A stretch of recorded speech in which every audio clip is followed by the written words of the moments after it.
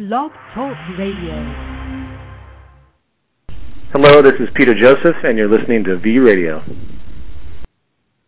Good evening, and welcome to this edition of V Radio. Tonight, V Radio is proud to present Noel Hunter, also known as Tank Top on the forums, and also known as Hero in the credits for Zeitgeist Addendum and Zeitgeist Moving Forward. Noel, welcome to V Radio. Thank you. It's good to be here. Well, I guess go ahead and give them a little background on yourself, and then we'll start from there. Okay. What exactly do you think I should tell them? Well, I guess the first question that I generally ask a guest that hasn't been on V Radio before is, what was the precipice for you? What was the moment that kind of brought you out of the box or out of the typical American Idol generation? At what point did you decide to become an activist, essentially? Okay, well, I mean, I've been an activist for pretty much all of my adult life since college, primarily through playing in bands and kind of being active in the punk rock scene in the 80s. I was involved in a lot of protests, when Reagan was president, some left-wing things, from protesting against David Duke coming to my hometown to animal rights protests and things like that. For the Zeitgeist movement, I sort of came in through involvement in the movies and friendship rather than being exposed to it by watching the movies. Right. So I guess then, I mean, did you have kind of an activist childhood? I mean, were your parents activists? Is that where it came from, or?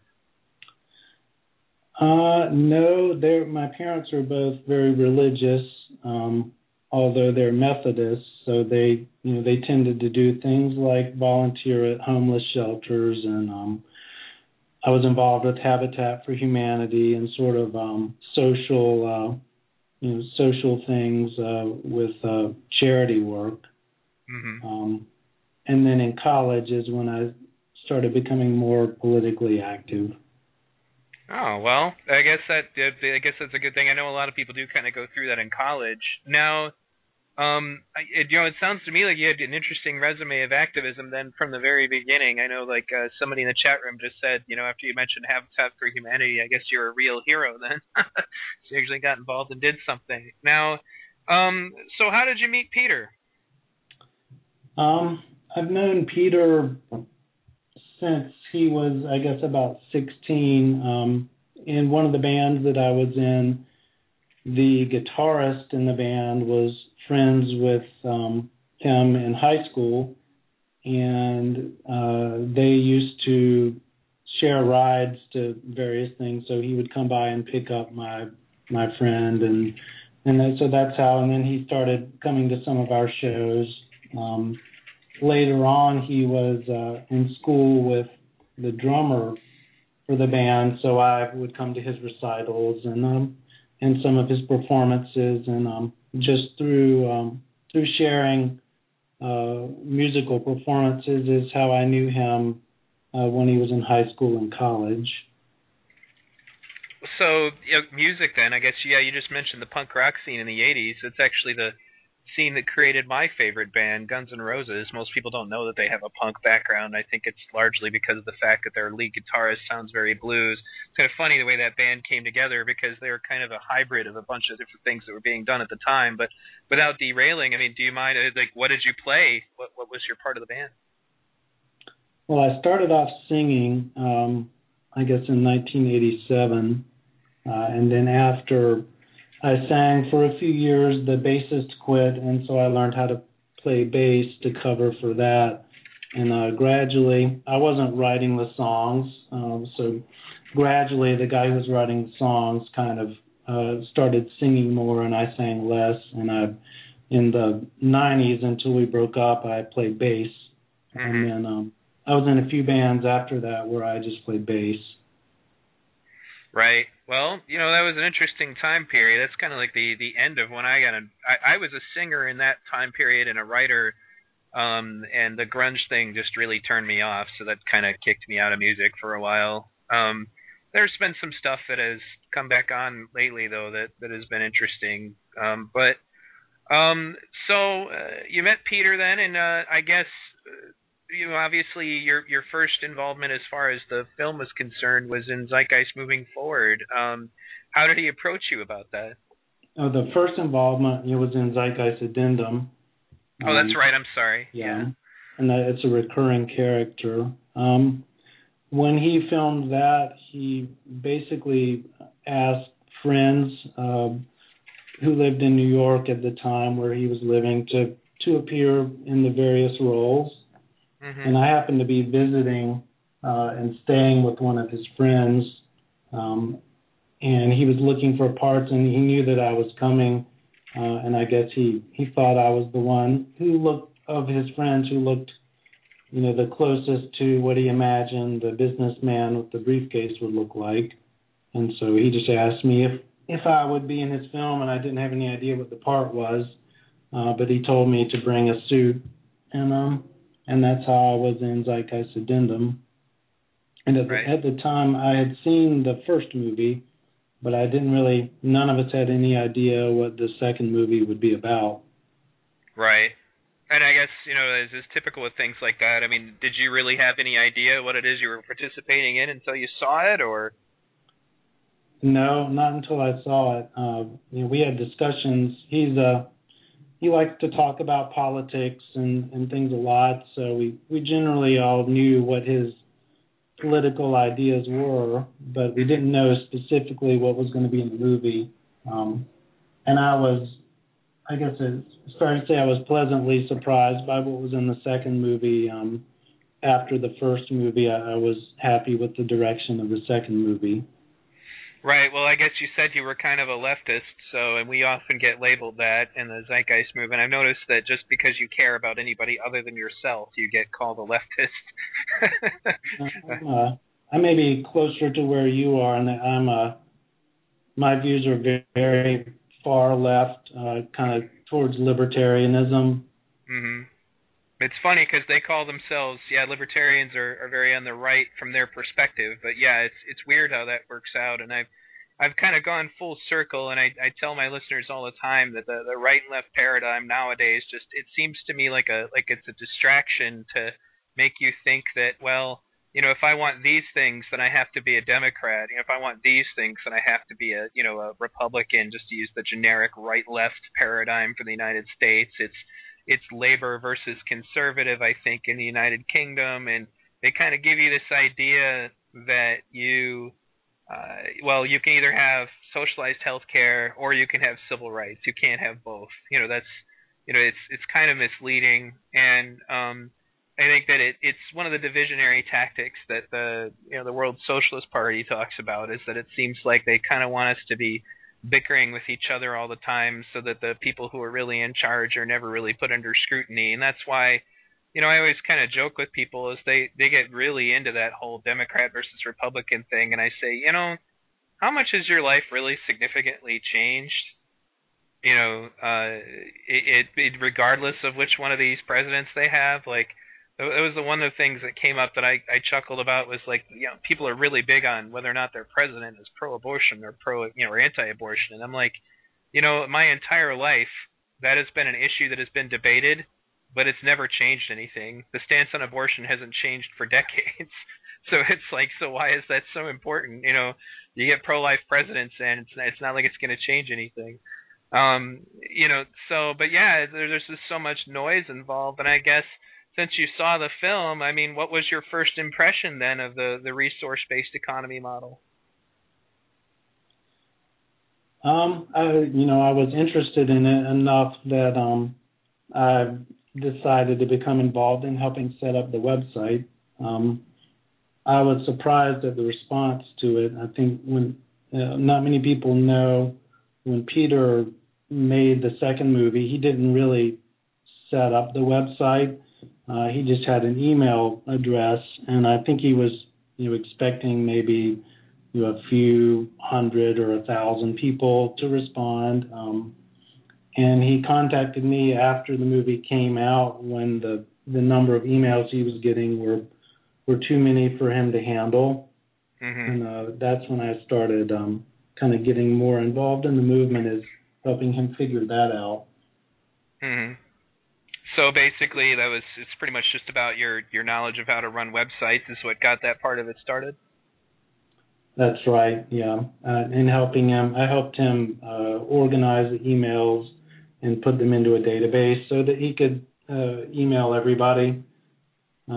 He just, at the beginning, he was just handling them through a regular email account and trying to save them into folders and things like that. And that's when I started realizing that it was kind of a real thing and looking into it more. Right. In the movie, it's not really clear exactly what the Venus Project is and where the ideas come from to the point that it is now. When I first saw it, I didn't know how much of it came from books and was theoretical and how much of it was actually I didn't know all the years of research behind it and that there were still, that Jacques and Roxanne were still actively working on it. So it took a while before I really understood what it was all about, even after seeing the movie. Well, I guess then in retrospect, now that you've been involved with it for a while, I know, like, for example, you said you live in obviously a different state than he did, and so you probably had to do a little bit of traveling to get, for your part in the movie, especially to once again be then into Moving Forward. And so what was working on Moving Forward like? Both of them my involvement was fairly small. In the Addendum, it was just one shoot, and then Moving Forward, there were two different shoots. But the first one, I traveled up and stayed with him. The second one, I managed for the second shoot for Moving Forward, I managed to coordinate it with my work, so that I happened to already have travel expenses paid for because I was going to a conference, and then I just tacked it on to the end of that. But it was just two brief shoots that lasted a couple hours each time. The Moving Forward was different in that there were a lot of volunteers involved. Right. I think the two different chapters helped out, and there were a lot of people there. And it was also different in that there were people asking to have their picture taken with me, and people knew who I was the second time, as opposed to the first time it was all just Peter's friends who weren't impressed with me at all. Is it just that they didn't know you, or you say there was something negative about it? Oh, it was just all of Peter's friends in Addendum. Right. Okay, well, so I guess what you're saying then is just the contrast is like, oh, hey, that's that guy. I want to get a picture with that guy. He's the guy. The guy. The second time was much more, Moving Forward was much more intimidating because the people in the shoot in L.A. were movie industry people. So there were people who asked me, if I had an agent, and who said that they thought that the role would do good things for my career, and they were asking me if I was coming to the opening in Los Angeles, and I just kind of had to say I'm not really an actor, and I'm not coming to the opening, and I don't really have a career. But just the expectations of people in the second, the third movie were a lot different than the second. So, and it's still weird to me that people want to have their picture taken with me.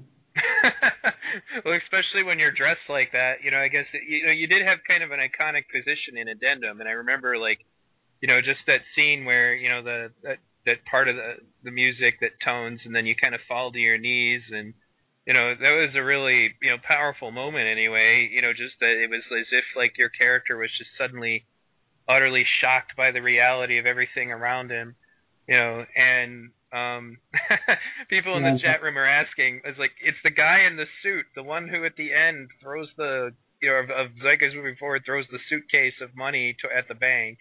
Just so people know who it is we're talking about. And I remember, Falling to My Knees was difficult because we had to shoot that over and over again. You know, the concrete floor. So, and I had to do it hard enough that it looked real. Right. Yeah, it kind of hurt my knees by the end. I probably did it 10 or 15 times.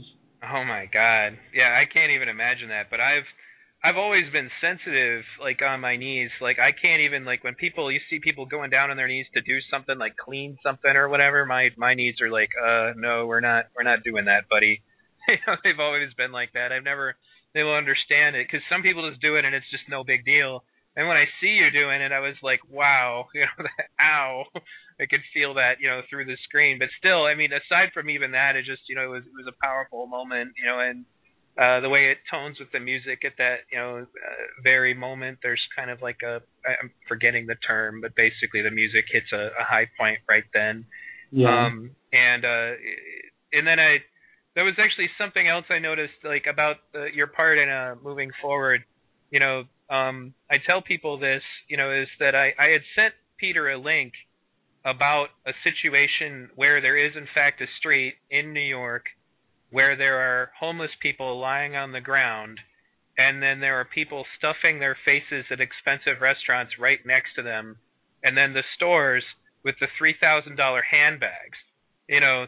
And so when I had sent him that link and then I saw that in the film, I was kind of taken aback by, wow, I wonder if, you know, that's where he got that idea, you know. And then your character is standing there, you know, just watching that go on, you know, with the people stuffing the shrimp in their mouth and the little girls sleeping on the side of the, you know, sidewalk right there. And, you know, and I often tell people that, you know, this was not just a metaphor. He wasn't just trying to be dramatic. There really is a place in New York that's exactly like that, you know, with all these expensive stores. Tons of places like that in New York. Mm-hmm. Not so much the children, but definitely the homeless people. Yeah, that was one differentiation I generally make. Child Protective Services doesn't let kids sleep on the side of the floor. They'll grab you, but if you're an adult, they're not too interested. But if you've been to the larger cities in India, you know, you definitely see children in situations like that. Even in the highly developed areas where there's skyscrapers, you know, there's still children begging on the streets. Right. It's very true. And as you guys just kind of keep marching along, and you know, you eventually reach the point in the back of it, and then Peter does that same moment again where it suddenly pans over to the riot police, and it's the same part of the song that you fell to your knees in Addendum. And you know, and then I remember as you're kind of facing off with the cop, you have what I refer to as, like, eventually to me, this kind of Mona Lisa smile that's so subtle that I think many people might not have noticed it, but it was kind of like a satisfaction moment, as, you know, apparently, because immediately after that it pans back and there's like what looks like millions of people in the streets, you know. It's kind of a smirk, like a knowing smirk.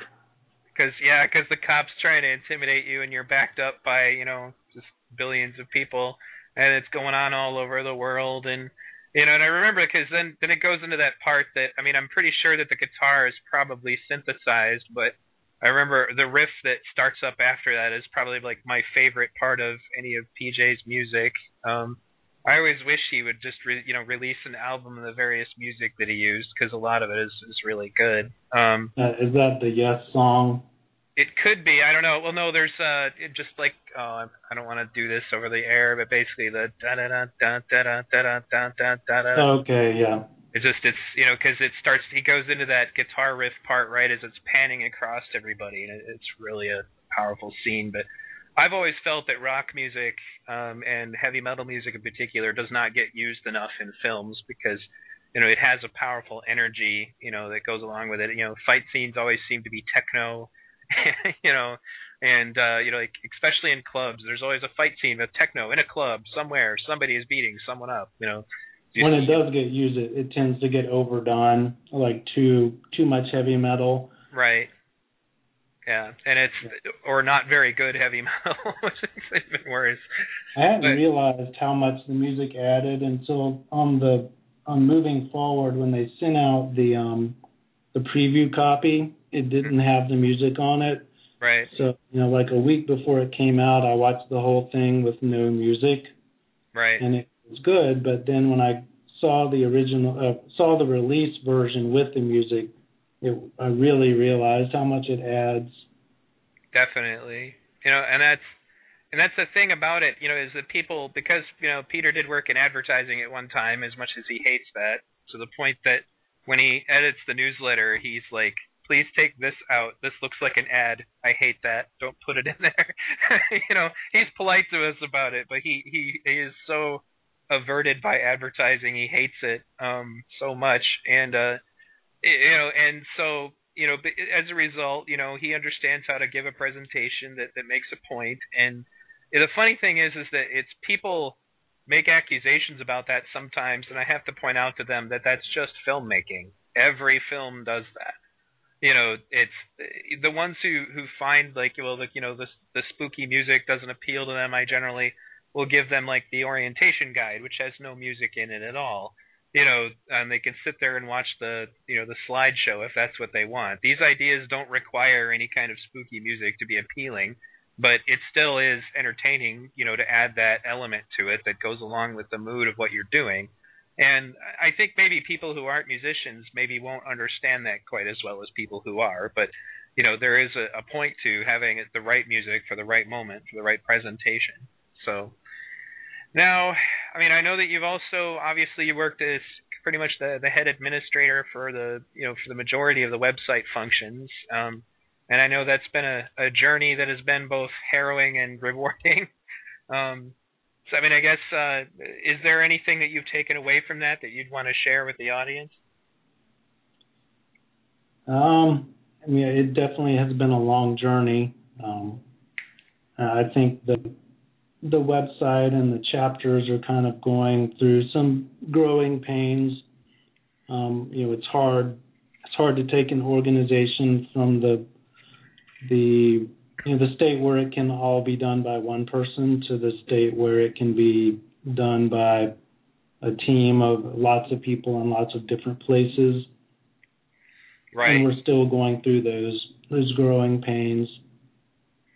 Right, and that's, and it's interesting actually because we run into that sometimes, is the occasional problems with people who say that there's a hierarchical structure, and and then they want to know how, who's in charge and all of that. And when I'm trying to communicate to people about this, particularly when they say things like, Peter's the leader, and therefore whatever Peter says, we're all accountable for, and I kind of, it's like being on the inside, I kind of chuckle at that, because I'm like, you guys really don't know how little he does. He does a lot of work. That's not what I mean. But as far as decisions for what's going on in the forums or what we're doing in the newsletter, he looks it over and he kind of oversees it sometimes. But, we have endless meetings that he's not even at, and even when he does show up to the meetings, he doesn't regulate them, and he comments sometimes, but he'll go whole meetings without saying anything.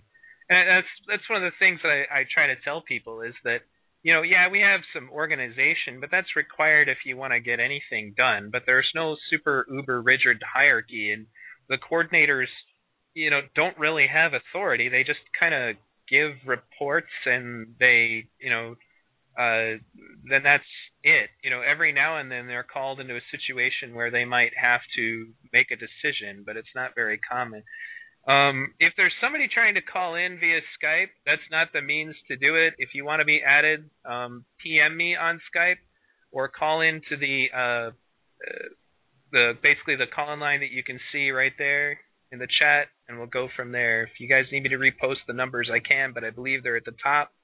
But if you want to be added to the call, you have to PM me and tell me if you're going to come in via Skype. So that being said, otherwise you can call my toll-free number, 1-877-483-3160. If for some reason it would cost you any money. If it wouldn't cost you money, please call the phone number that's local to New York, 347-945-7747. I can go ahead and repost that in the chat for anybody who needs it. But I wanted to say go ahead. a little bit about the authority thing. I think that Peter and Jacques and Roxanne all have a similar problem, which is they continually say things like the movement is not the website and the movement is not the forum. And people have to understand that for the zeitgeistmovement.com and the Venus Project and all that associated stuff, those things are kind of the life's work of the people involved. And to the extent that the Venus Project represents Jacques and Roxanne and the Zeitgeist Movement represents Peter, they have a need to control what's attributed to them. So if someone comes on to the Zeitgeist Movement forum and says something, Peter essentially is the one that most directly impacts.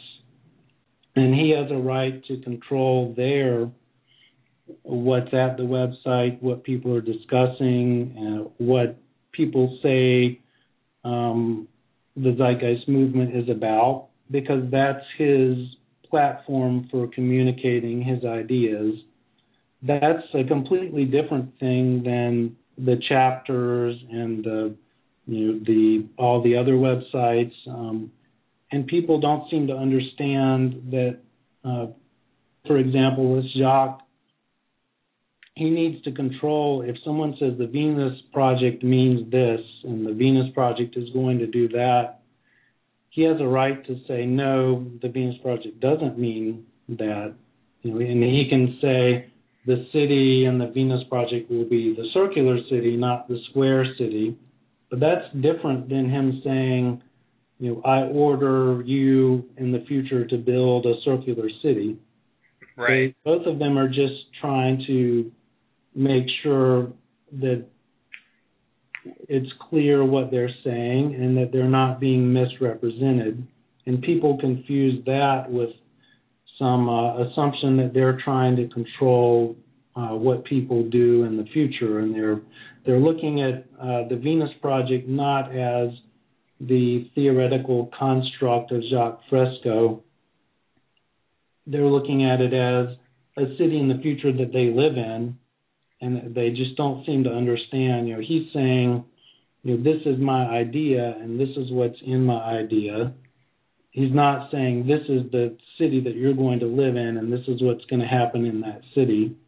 In the same way with Peter, he's saying, this is my movie and my idea of what should happen, and I have a right to control what's associated with me in that idea.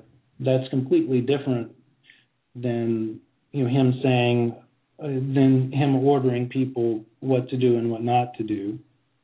Right. Well, the thing of it is that people have a tendency they don't really look at it from the perspective that they should be. They're not paying for the website. It's his website. And they can't go to someone else's website and then dictate to them how they will interact with their property. And yes, we eventually want to see to the evolution of property rights, but that doesn't mean that we live in a resource-based economy right now. I mean, these people who are saying that probably would not appreciate it if Peter showed up at their house and started, saying things that offended them. And, obviously they'd want them to leave. This is something that I'm going to bring up in my film about trolls, is that people have because of the advent of the internet, people tend to forget that the internet is actually very young in the history of mankind. And the cultural implications of what the internet is, what it means, what its function is makes it difficult for us to make these distinctions. But the truth of the matter is, somebody's website is essentially their home on the internet. And, the analogy that I usually use is if we were at a civil rights meeting and, you were having it at your house and some guy showed up and started spewing racist stuff and trying to, disrupt the meeting, then the person has every right to ask the person to leave. It's that simple. We don't have the right for, if that racist person wants to go out on the public street corner and protest that we're having a civil rights meeting, that's fine. We don't have a right to censor him then. But when he's coming into our, basically our meeting, and that's what the Zeitgeist forums are, it's a place for us to meet, and disrupting everything, we generally try to talk to these people for a while. I mean, we had one of them on TeamSpeak the other day for like 12 hours, but if it gets to the point that it's very clear that we're not going to get anything out of it, he's not going to agree, he or she is not going to agree with us, and we're not going to agree with them, we're wasting both of our time by continuing to do it. And we, especially like on TeamSpeak, when somebody is talking on the microphone, only one person can talk at a time. And we've had people in the past who have, just kind of held the mic for hours and hours and hours, and, we're just not getting anywhere with them. And it's not, they then usually say, well, you're silencing all dissent. It depends on what kind of dissent we're talking about, but the ones who usually say that the loudest, which is always ironic to me, are the ones who are engaging in harassment, bullying, and attacking kind of stuff, and they don't have any like real argument to make. They just kind of want to be free to attack people, and then they go around. The thing that they really want, which they aren't aware of or are aware of and won't say, is that they want the audience. Right. No one's stopping them from making their own group. If someone goes out and says, I want to do a resource-based economy not associated with Jacques Fresco, and he doesn't approve of it, and this, it's our own ideas, or we want to have a zeitgeist movement, but it's not associated with Peter and completely independent, neither of them will do anything as long as the people make it completely clear that there's no association.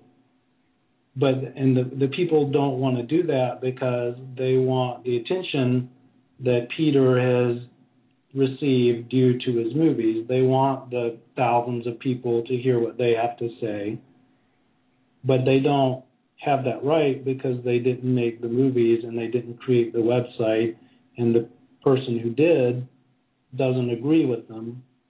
Right. And that's kind of what people don't understand. It's nobody's trying to stifle dissent. They're trying to keep focus so that Peter and the people who agree with him on certain things can talk about what they want to talk about. Well, they also have a tendency to forget that it's not like we force them to use the forums or TeamSpeak. So the idea of it being coercive is kind of silly. As you said, that their motive really is the audience. It's like, and there's nothing to stop individual members of the movement from starting up their own message boards too. I mean, I did the same thing. I have a V Radio forum, and because it doesn't have the same audience, these people are not interested, and also because they know I don't put up with anything. They'd have to not use logical fallacies. I told them, you can be anti, zeitgeist movement if that's what you want. I don't, as long as you conduct yourself well enough, I don't care. A couple of them went there, I think, posting just to test to see if I would ban them, and I didn't. As long as they followed the rules, so it's not like it's a lockdown. Anybody is willing to, anybody is totally capable of making their own forum if that's what they want to do. And that's why people who, for example, say it's totalitarian, I'm like, no, it's not. You can go make your own if that's what you want. If you don't get anybody joining you, well, that's not on us. That's on you. And that's. The vast majority of the people who use the forums are okay with what's going on there, or they wouldn't be there. And that's basically what it is. It is a dicey situation, basically. But is that because people ask, well, what about censorship and what about this and what about that? We discuss things and we debate things all the time. It's a question of what the conduct is and what the motive is, because in many cases, like you said, we get people who. Maybe they want to hijack the membership towards some goal of theirs, whether it's the psychedelic drug users, or we had that guy who wanted to do the equal money system, so he showed up and on our forum and started spamming that everywhere, like in all kinds of different areas, and we debate him a little bit on it, and then it was clear that he just wasn't listening. He was there to spam his equal money stuff everywhere because he was hoping that people would abandon the Venus Project model and instead try to do this equal money thing. And that's an example of somebody who's basically at that point wasting our time. We can't debate with him. He wants us to be doing something other than what we're doing, and at that point he's misusing the forum. And I don't think people recognize that. They don't want to see it that way. So those people don't. And most people do, but the few who complain about it don't. Yeah, that's true. That is another thing I think is very important, is that we run into this all the time, is that it's really just a loud minority. Loud enough to make it seem like there's more of them. And I remember the days when we had people who would even go so far as to make sock puppets to agree with themselves so that they can make it look like there is this huge problem. There's so many people who have a problem with what's going on in the forums, and it's amazing to me how silly that can get, because I had a guy in my Facebook a while ago say, you see, the things in the forums are so bad now that the only people that are using them is the coordinators. And I'm like, what are you talking about? He's like, well, I guess I didn't really think about it. And I'm like, yeah, you didn't think about it. You repeat that stuff enough and people will actually believe it. But it wasn't true. And that's one of the other things I'm learning when I do my research for this troll documentary, is the way that, I love the internet and I'm glad it's here, and it's facilitated a lot of communication. But because of the nature of forum communication in particular, it's very easy to just put so much noise out there. There's like a delay in the replies. Like somebody told me to call into a radio show recently because there was this lady who they said was debunking the Venus Project. I guess she was chasing down people who advocated communitarianism. So I call into the show, and the lady says, well, I have a lot of problems with the founder of the Venus Project. I said, oh, okay, so what are those? And she didn't even know Jock's name. She couldn't even say the guy's name. She's on a radio show talking about it, but she doesn't know about it. Now, the reason this is relevant to what I'm talking about is that she wouldn't debate me on the air about it, but she offered to write a blog about it, and then I could respond to that. And I'm like, yeah, I've done that before. It means that you can take me out of context, and you can ignore the points that I made that debunk the points that you're making, and just respond to the ones that you do have an answer for to make it look like you're still involved in the debate. All the different problems that come up with text debate. But yeah, she did not want to argue with me. She just wanted to log on, to a radio show, push her book, because she has books of her own, push down any other efforts that sounded anything like hers, and then and move on. And the internet, unfortunately, facilitates that. It facilitates a lot of good, but it also facilitates a lot of crap. And that's beyond just the ability that people have taken it as far as being able to harass people on the internet and get away with that. It's such a pain in the neck to stop that. And go ahead. I agree. Yeah, I was going to say, and you know more about the Venus Project even than I do, but the impression that I've always had is that it doesn't matter how different an idea is from what Jacques has proposed. If someone could make a logical, scientific argument for something like equal money or whatever it was, and present it to him in a rational way, he would change his mind on it. Mm-hmm. Do you agree with that? I'm sorry. Oh, wait a minute.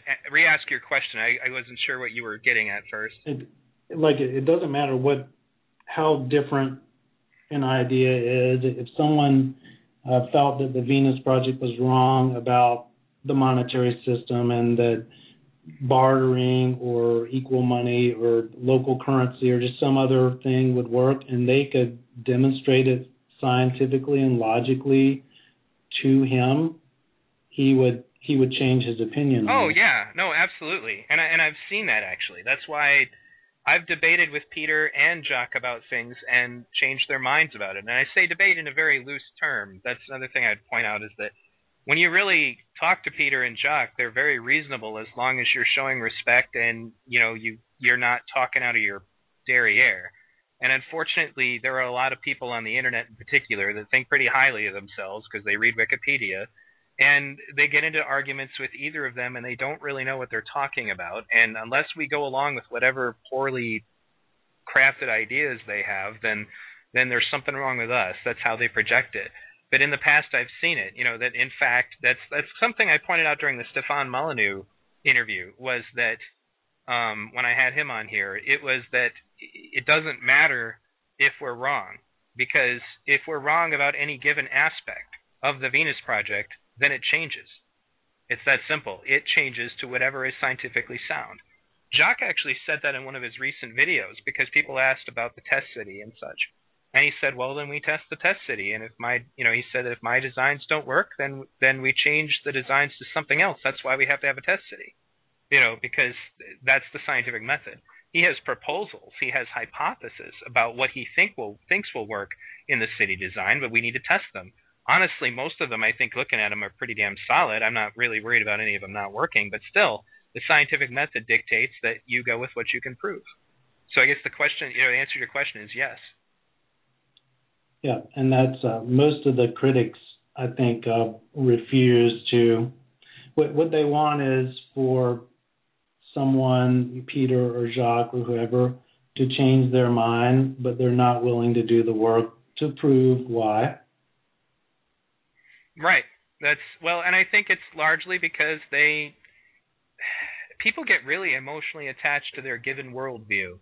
And that's why I said sometimes arguing with free market capitalists in particular, it feels like you're it feels like an argument between an atheist and someone who's religious.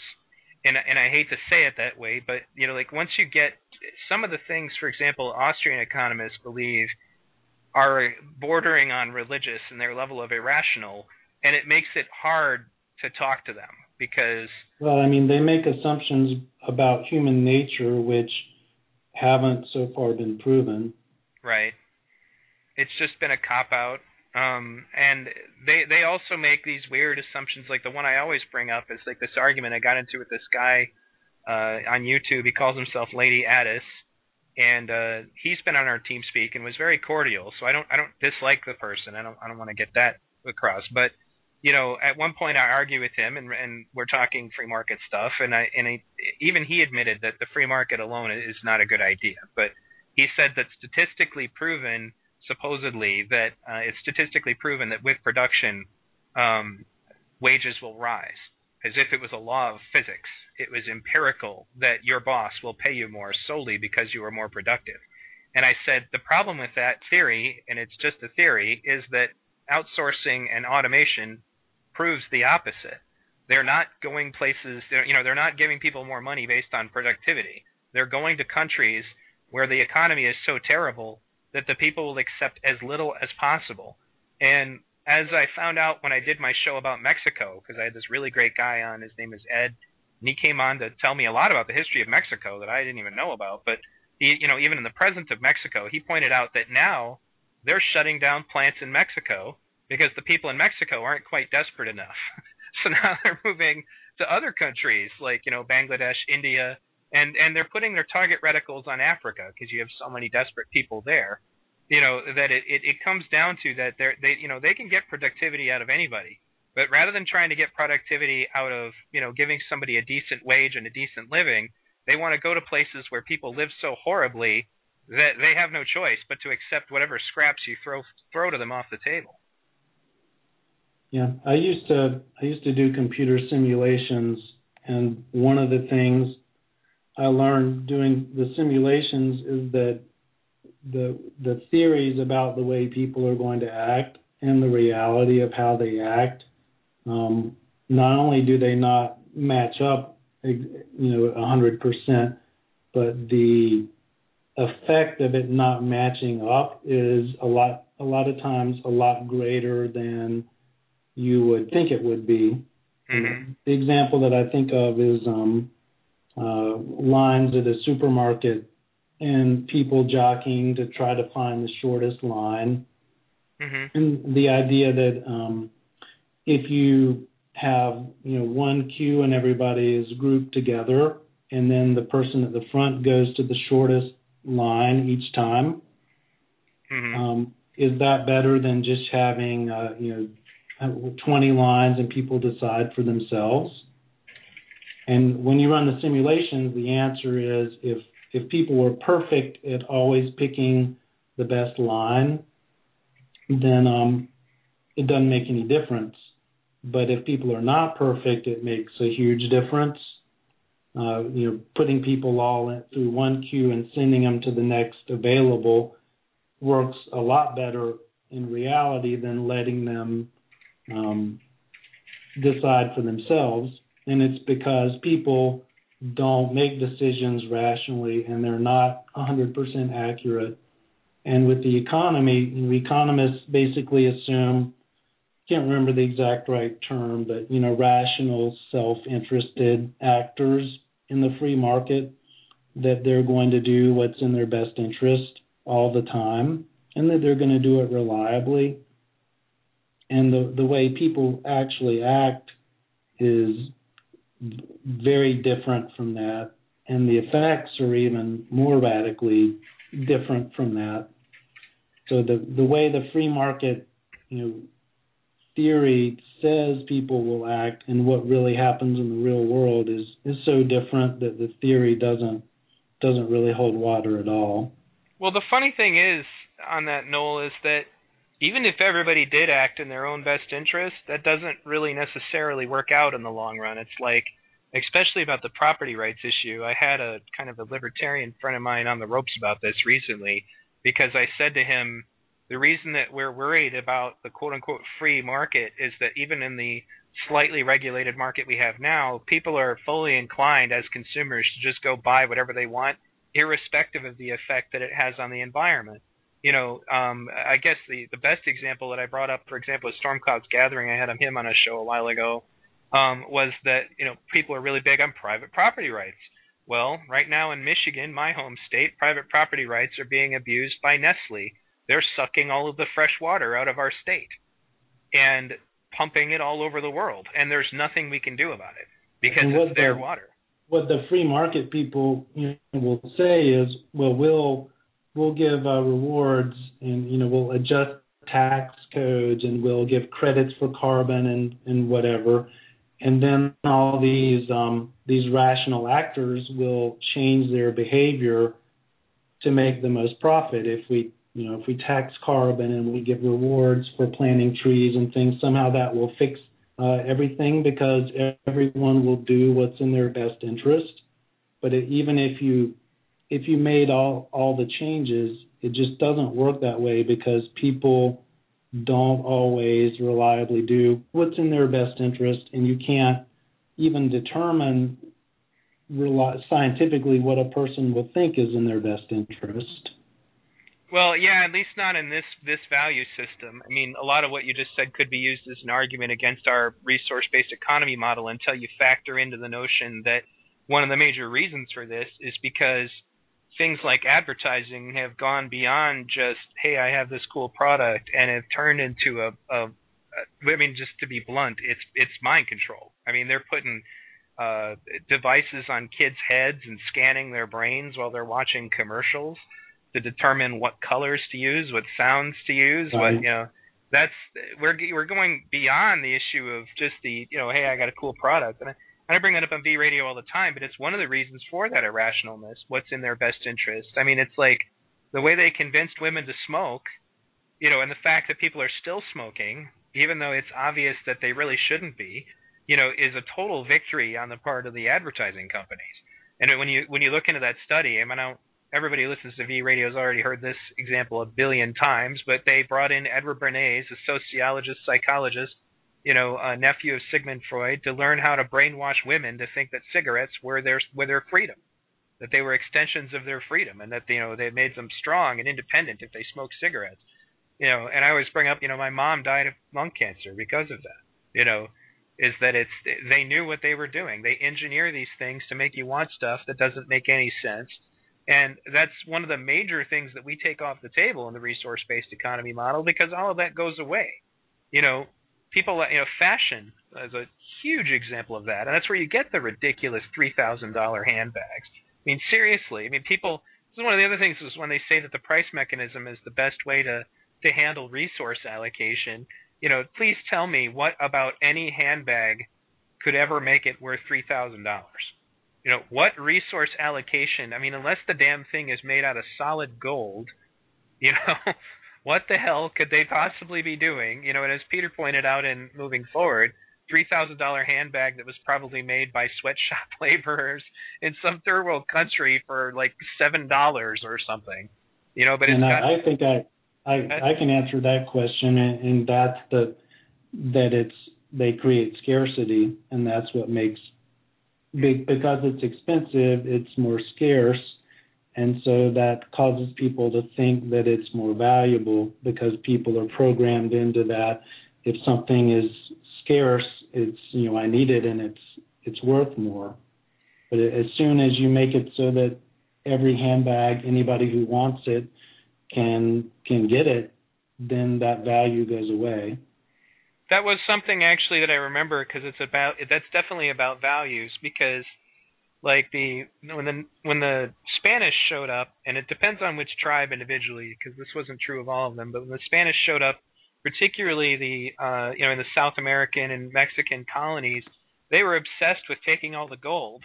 And there were a lot of Native American tribes that were kind of confused about that. They were like, why do they want the pretty rocks? These people are really interested in these rocks. You can't eat them. You can't, they make pretty jewelry, but why would they care about this stuff so much? And that's, you never really think about the various ways that there have been other things like that. Because gold, we started using it in electronics recently, but what's the value of it? Just because there isn't much of it. It didn't even matter that it has no function. It didn't matter that it was just, I don't even like the look of gold personally, but, it didn't matter that it wasn't really a practical item and really had no purposes other than probably that. The most conspicuous example I can think of is the iPhone app that someone created that was the I Am Rich app. Mm-hmm. And all it did was basically display an image, and they sold it for, I think, $1,000, a large amount of money. And people actually bought it because it was expensive, and they could show other people that they had this expensive item.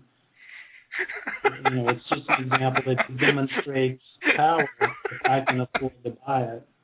And of course, Apple removed it from the store, but they did sell some of it before it was removed. Oh my God, that is so great! Wow, Peter should have put that in a movie somewhere. All it is an app that says that I'm rich and therefore I get prestige because I purchased. It displayed an image, and I think you might have been able to pick from multiple images, but it basically just puts an image on your phone that you could show people to show that you had spent the money to buy the app. Oh my God, I could do a whole show just about that. That's amazing. Make sure you send me the link to that later if you have anything on that. That's so great. Yeah, I'll send you the link. That's so amazing. They had to add a rule to the Apple terms, which said an app had to do something useful. Right. And that was specifically added in response to that app. Mm-hmm. Well, there's somebody on the switchboard here, but let me see if they wanted to talk. Hello, caller. Were you here to ask questions, or were you just listening? Me? Yeah, you. Yeah, I was just listening, man. I actually, my name's Dante, by the way. I was from the Arizona chapter, but yeah, man, I was just listening in, enjoying the show. It's my first time calling in or listening because I don't have internet right now, but yeah, it was a great show so far, and yeah, it was hilarity just a moment ago. That's gonna stick with me for a while. I literally had to cover my mouth because I was laughing so hard that I didn't want to overpower as Noel was trying to talk about that. But all right, well, thank you for tuning in. I'll go ahead and remute you. But anyway, well, Noel, we're down to the last 6 minutes, and I guess, do you want to share any powerful memories that have come out of you either working on the films or with the movement in general? Anything that's really, did it change your life in a way that you think of your life before the movement and then afterwards, or any specific thing that sticks out, any story you'd like to share? That's a good question.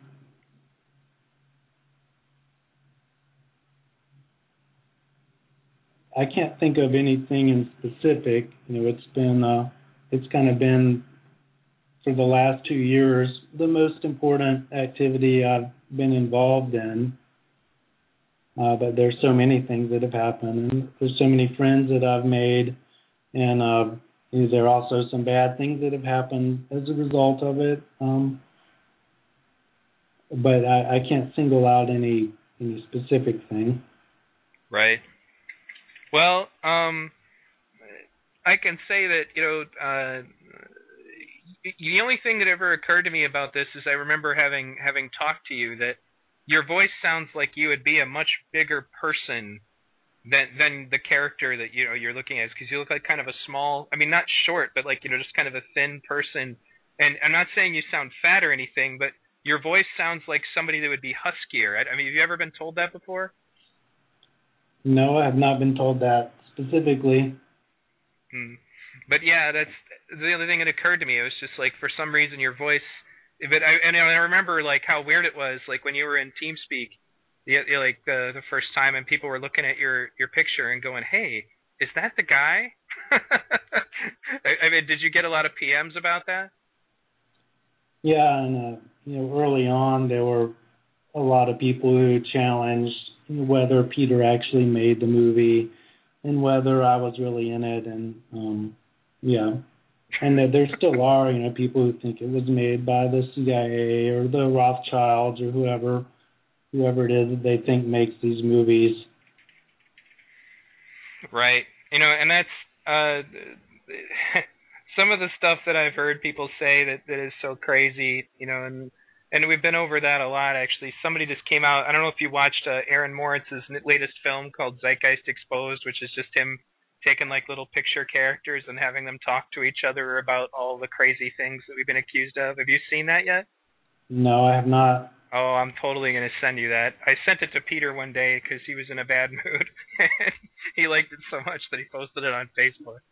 But it's by the time the little video is over, it's a satire. So there's this guy, the main character of the story is representing what the Zeitgeist movement is actually about, and he goes to this Zeitgeist movement meeting, and there's all kinds of crazy silliness that's on there. And for those of you who want to see this video who haven't already, the account name is Say Days Ago. And you can look up Zeitgeist Movement Exposed, and it's an amazing parody on all the different things that people have accused us of. And by the time the video is over, he's like saying, "Oh, so you're saying that we're Jew-hating Zionist, Luciferian Christians?" And the guy was like, "Well, yeah, you kind of got it. There's still a few nuances missing, but you almost got it." At the very end of it, he just says, "If you don't agree with the resource-based economy, that's okay. But please, people, be reasonable."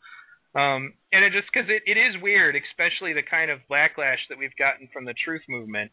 And I think that some of that is because of the fact that a lot of the truth movement is very Austrian economical, and they really turned on some of us because of that. But the thing is that I've learned about the truth movement through this experience is that it is very fragmented, and a lot of these people have very different views on things, and that's how we end up being called Zionists by some people, and then anti-Semitic by other people. Yeah. And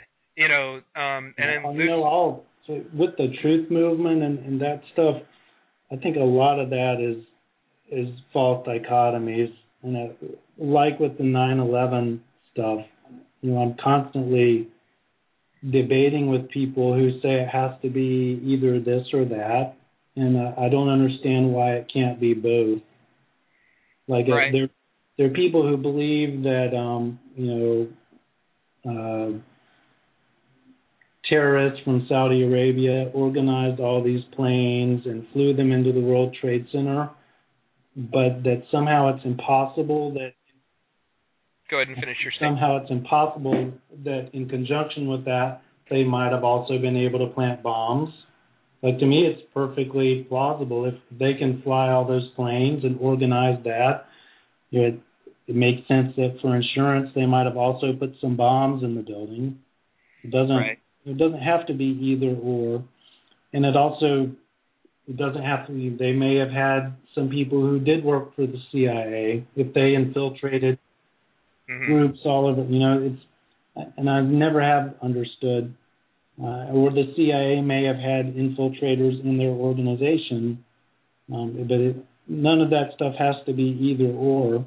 Well, the main point that I think that Peter was getting at in Zeitgeist 1 was just that there are unanswered questions. The truth movement can generally agree on one thing. We know what didn't happen.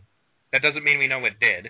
But it's, but the other thing about it is that some people are so obsessed with the first film and the things that are in it that they continually, they'll say Zeitgeist Moving Forward debunked, and it won't have anything about Zeitgeist Moving Forward in it at all. It'll all be generally about Zeitgeist 1 Part 1. So thanks again for coming on, Noel. And I really appreciate it. Those of you who are listening, please visit my website, v-radio.org. Thanks for having me. I enjoyed it. No problem, Noel. I'll talk to you briefly off the air after we're out of here. Thanks again, everybody, for tuning in. This is Roxanne Meadows. And this is Jock Fresco. And you're listening to V Radio.